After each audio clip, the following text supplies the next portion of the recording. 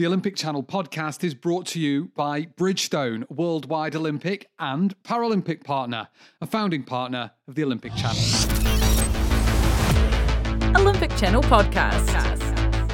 My name is Ed Knowles, and this is the official Olympic Channel podcast.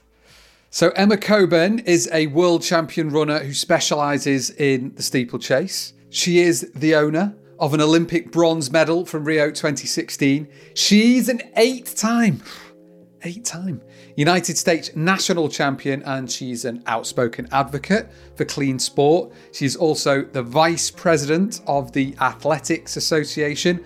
And we are here, finally, in 2021. Emma, how are you? I'm great, thanks. Happy to be chatting. Happy to be chatting about some Olympic stuff too. It's finally looking like it's going to roll around. So does that get you excited? Does it get you a bit stressed? I've really just been training away since, when the Olympics for 2020 got postponed in March. I really have just been training hard and focusing on, trying to become a better, stronger athlete with very little stress, actually. I've been doing my best to just focus on me and my progress, and with the hopes that, next summer we'll be able to compete in a healthy place and be running fast and running strong and hopefully win another Olympic medal. That's the idea, right? Run fast, win medal. Like that's the that's the plan. You should boil it down. It sounds pretty easy, but it's actually, there's a lot of things that you've got to tick off in order to get to that position. I mean, but you did do it in Rio. You got a bronze medal. I mean, take us back to Rio. How did you feel? How did you feel about Rio? In Rio, I came in ranked third in the world, but had kind of finished third or fourth in most of my races. So I knew I was a pick to win a medal, but it was not, a lock at all. And I ran most of the race in fourth place with a big gap to third. So it was a really tough, lonely, very hot race. And we raced in the middle of the day and it was toasty. So I really, that experience was such a gift to be able to kind of grit through a hard race experience and come out the other side with an Olympic medal. And, I think coming into this next Olympics, that's a feeling that I really, standing on a podium with an Olympic medal is very special. And I really want to have that again. So I'm looking forward to that opportunity. And since the Rio Olympics, I've won in track and field, we had 2 world championships, and I won medals at both of those. One year I won, and another year I got second. So I've become addicted to that podium, and I hope to, be up there again for Tokyo.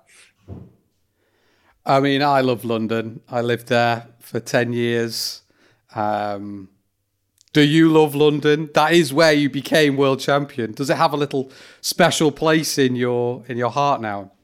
I do love London. We raced in the Olympics in 2012 there. A college teammate of mine, Shalaya Kipp, she and I both qualified together in the steeplechase. So getting to experience the Olympics in 2012 as a college student, with a friend alongside, that was really, an incredible moment. And London is such an easy place for an American to kind of get by with no language barriers. So it was a very easy place to have those Olympics. And so I've always loved it, since then. And certainly 2017, when I won the world championship, stands out as, if not my favorite race of my career, tied maybe with Rio as one of my favorite races. But there's always such a great crowd in London. The fans really love track and field. They love athletics, and they really respond to performances. So whether you're a British athlete or an American or whoever, they just root for great performances and great competition. And so competing in the London Stadium is always a ton of energy, and I love that. And then in Doha, obviously completely different experience in Doha. Amazing stadium, but, you know, not the same atmosphere within the stadium. You must have felt super ready. Yeah, the 2019 World Championships were the last week of September, first week of October, when typically they're the first week of August, or second week of August. So it was a real shift in the whole season.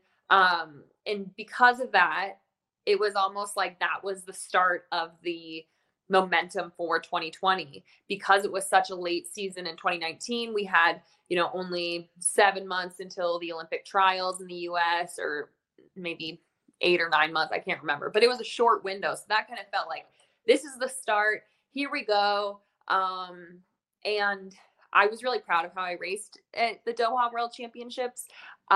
There was the current world champion, Beatrice Chepkoech. She had been really dominant all year. And so I kind of played the conservative game and let her go and just really ran a race for second. And I felt like I was pretty dominant in that space and felt really strong and felt powerful. And so I think 2019 mentally, I really like crossed into new boundaries and territories with a few different race tactics and obviously like an increased level of fitness and everything. So the momentum was there. I was feeling ready. I was feeling strong for 2020. And like every other Olympic hopeful, I, you know, in March had to reassess, but my husband, he's my coach, and he just, you know, was patient and didn't freak out and just assigned me training that he knew would be beneficial, you know, 15, 16 months later, and nothing too crazy. But a lot of really solid work that I know I can feel confident that 2021 will, you know, go as well as I can hope. What are your personal goals for 2021, and, you know, what do you hope to achieve? In 2021, I want to win the Olympic trials in the US, qualify for the Olympics. And then I want to win a medal in Tokyo and break the American record.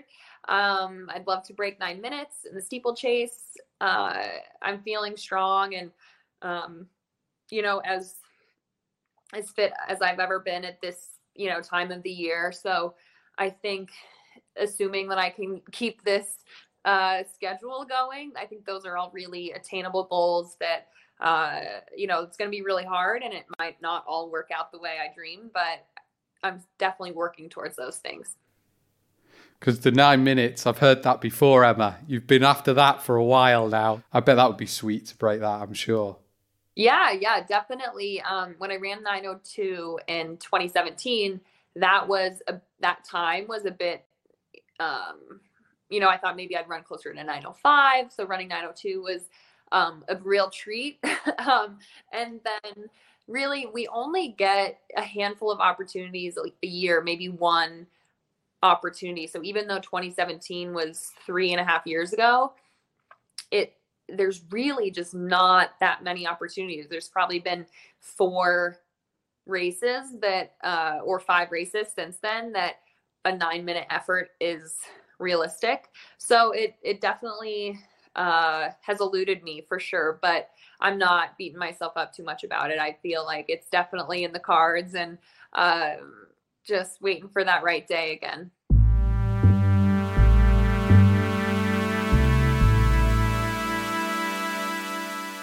As a British person, watching the US trials is very exciting. You do not want to be injured in that like week running just into it or catch a cold. Yeah, it's the trials are wild because in the US, unlike a lot of other nations, it is strictly top 3 finishers at the Olympic trials make the Olympic team. So you can be a world champion, a world record holder, the best in the country, and false start, and you don't make the Olympic team. Or get sick, have a bad day, you don't make the Olympic team. So on one hand, it is, you know, incredibly stressful because you have to be perfect on that day. But that's also how our world championship teams are selected. So we do have a lot of practice in that system. One year I had food poisoning at the World Championships and at the trials, the US Championships, I'm sorry, in 2017. And I had food poisoning and I just had to carry on out. And it was a 90-degree weather, super hot day. And I had to race and just be tough and hope that my fitness was, good enough to carry me through while not feeling well. And so, yeah, it is a little stressful, but I do think it prepares Team USA to compete really well at the Olympics or World Championships because we have already done the pressure. We've done the rounds. We know that, the people that have made that team have all performed well under peak pressure at the trials. And they know how to peak. They know how to treat their bodies right. They know the system that will have them perform at their best in a stressful environment. So although it's really challenging when you're at the trials and obviously leading up to it, you want to be kind of conservative and not get hurt and not get sick. But I do think it preps Team USA to perform really well on the big stages. And we do. We usually have a pretty high medal count. So I think it works. Yeah. And it's great television, I have to say. Yeah, it's kind of heartbreaking. It's one of the coolest track meets in the world, that's for sure. Team USA is such an exciting team at the moment. And there are some incredible people. 5 years is a long time since the last Olympics. So for anyone who is just tuning in now for their track and field time, who should they have their eye on? Well, for track and field, I think there's a really fun rivalry between Dalilah Muhammad and Sydney McLaughlin. They're in the 400-meter hurdles, and Sydney and I share a sponsor, and so I've gotten to know her a little bit over the years and root for her so much. And Dalilah's a really wonderful person as well. So they're both incredible athletes, and that's a really fun race to watch. And then I'm fast as well. Yeah, that is a fast race. That is literally the fastest you'll ever see that race. Yeah, world record in the race in Doha. So, and then of course I love Christian Taylor. He is an incredible jumper, and I don't even know how many world championship titles he has and Olympic golds he has, but he is just so incredibly dominant. And it's just the best you're ever going to see. So he's super fun to cheer for and root for. And then, I really think there's always good stories. Athletes, we all work really hard. And I think if you can take a little bit of time as a consumer and dig into the athletes' lives a little bit and, go to their social media to learn about them, you'll find your own personal heroes that you want to root for. Every athlete has a story to tell. And now with social media, we're able to connect with fans a little bit easier and share that. So whatever your favorite event is, or even favorite sport, whatever it is, you can definitely dive in and get to know athletes and find your own heroes to root for. Christian Taylor is a 4-time world champion, a 2-time Olympic champion. Let's face it, he's a triple jump don. Super well respected. And he's set up this interesting thing called the Athletics Association, and you're vice president. So could you explain a little bit about that?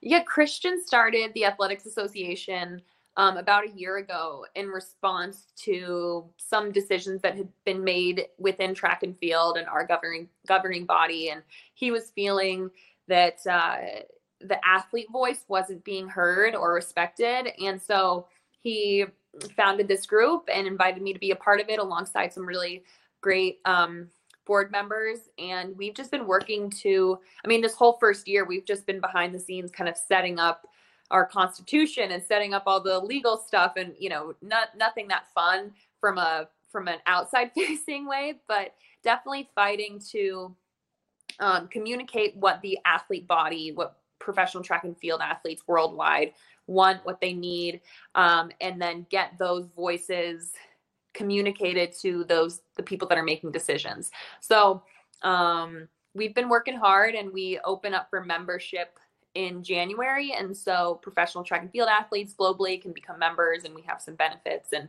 really hoping to just get kind of a coalition of voices together to finally have our voices loud enough to hear and get, track and field to work in the ways that we think it should.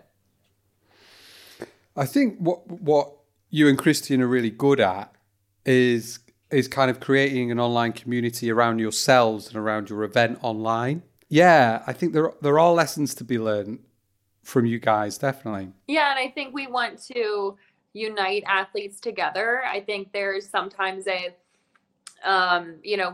know our event so well, or we know our own country so well, but we don't necessarily connect with everyone in other events in different countries. And so really combining our voices and helping, raise the platform of athletics and come together and kind of fight for the things that we believe in as a group.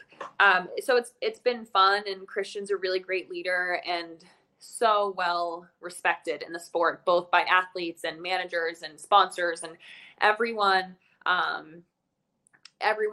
loves Christian, and he's a really wonderful person. So if you don't follow him already, go follow him, and you can follow the Athletics Association at We Are the Sport.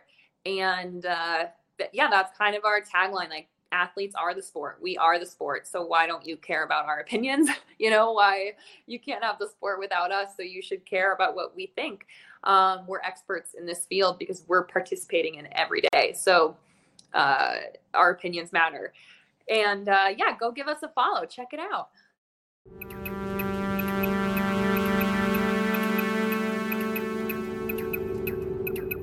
I was having a look at some end of year lists, and there was one that came out. I won't call it out, but there was 5 men and 1 woman on this list, sports people. I mean, how can we be better, Emma? How can we change things like this?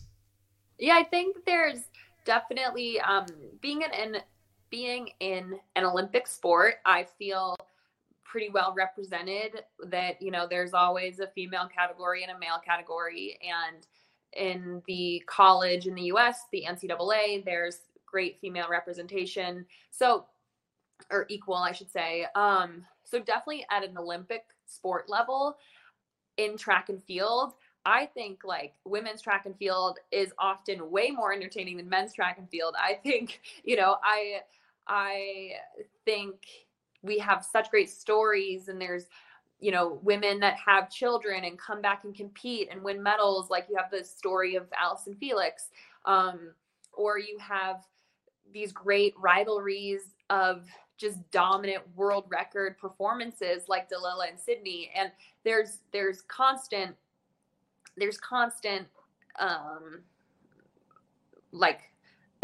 are often incredible performances in women's track and field and in the marathon. And I feel like in an Olympic sport, we're really, well represented. And so for a non-Olympic sport, I don't know how to make that representation better, and to have media and networks and journalists, everyone in media pay more attention or promote that more. I know as a young girl growing up in the US, I participated in many sports that were co-ed with boys, and I never thought that being a girl in sport was like a disadvantage or weird or anything. Like that was my experience, is I was just one of everyone else and participating like everyone else. And when I becoming successful in track and field and feeling like I'm in a sport that generally does a good job at telling both stories and equally showcasing the men's 100, the women's 100, it's pretty equal. I feel like I personally have had a good experience, but I don't know how to make that experience better for, women in the WNBA or women's soccer or women's lacrosse. And, there's women's tennis stars that are heroes in sport, and, those few stories are told, but, women's golf, there's plenty of women's sports that don't get nearly as much attention as the male counterpart. And I don't know how to solve that problem. If I did, I would, I'd probably be out doing, something really wonderful with that. But right now I just, that's a good question. I don't know how to solve that. Yeah, I think actually you look at something like tennis and athletics, and actually it's so ingrained into the kind of culture of the whole sport. The events happen at the same time, and in thinking other sports that just doesn't happen. They're completely separate. And I don't know, I know that it's not always easy to have everything at the same time, but I feel like that helps, because it's just, you do get the same thing, you get the same bib, you get the same, it's the same everything, and I think that helps. Yeah, I never feel lesser than, than my male counterparts when I'm at a track meet. I feel like we're equals in this sport, and honestly, women track athletes sometimes get paid better than male track athletes. So, I don't know how to solve the other sports. I'm definitely, I'm aware of that. I don't live under a rock, but definitely in the bubble of track and field, I feel pretty equal, and I feel powerful. And I feel that, as a female steeplechaser, my life and story and everything is just as important as, a male counterpart. Challenge time. I've made a silly list of things. So yes or no, do you do these things? And if you feel the need to expand on any of these things, feel free. If you do not feel the need, that is okay too. Okay. Do you every day brush your teeth? Yes. She's an all-American girl. Of course she does. Wash your hair. No. Again, come on. You wouldn't. Like every 3 days. I shower my body, but I don't wash my hair. Work out. Yes. Twice a day. Depending on if it's an easy day. Like this morning I ran 10 miles, and this afternoon I'm running 4 miles. So it's an easy day. And then tomorrow's a workout. So I'll do 13 miles with a workout in there, sprinting, and then go lift weights for an hour. Then in the afternoon, run 3 or 4 miles. Lose your temper, especially near red lights. Yeah, I never lose my temper unless, I'm at a red light, and then I'm just silently mad. But no, I don't ever yell or get mad. And finally, listen to the Olympic Channel podcast. I will say not daily, but I have listened to it, yes. But yeah, thank you so much. Thanks so much. It was nice to chat. Thank you. Have a great day. Bye, bye, bye. Bye. Olympic Channel Podcast. Massive thanks to Emma. Go follow her on Instagram. She is just Emma Coburn. We are Olympic Channel, so make sure you give us a follow too. I'm Eddie Knowles with an I and an E. And I would like to know, what did you think of that? I thought she was so interesting about the US trials and female sport. We would love to hear from you, so drop us a DM, or even better, share this episode on your Instagram story and give us all a mention. Okay, that's it for now. Stay safe, stronger together, and see you very soon. Think like an Olympian.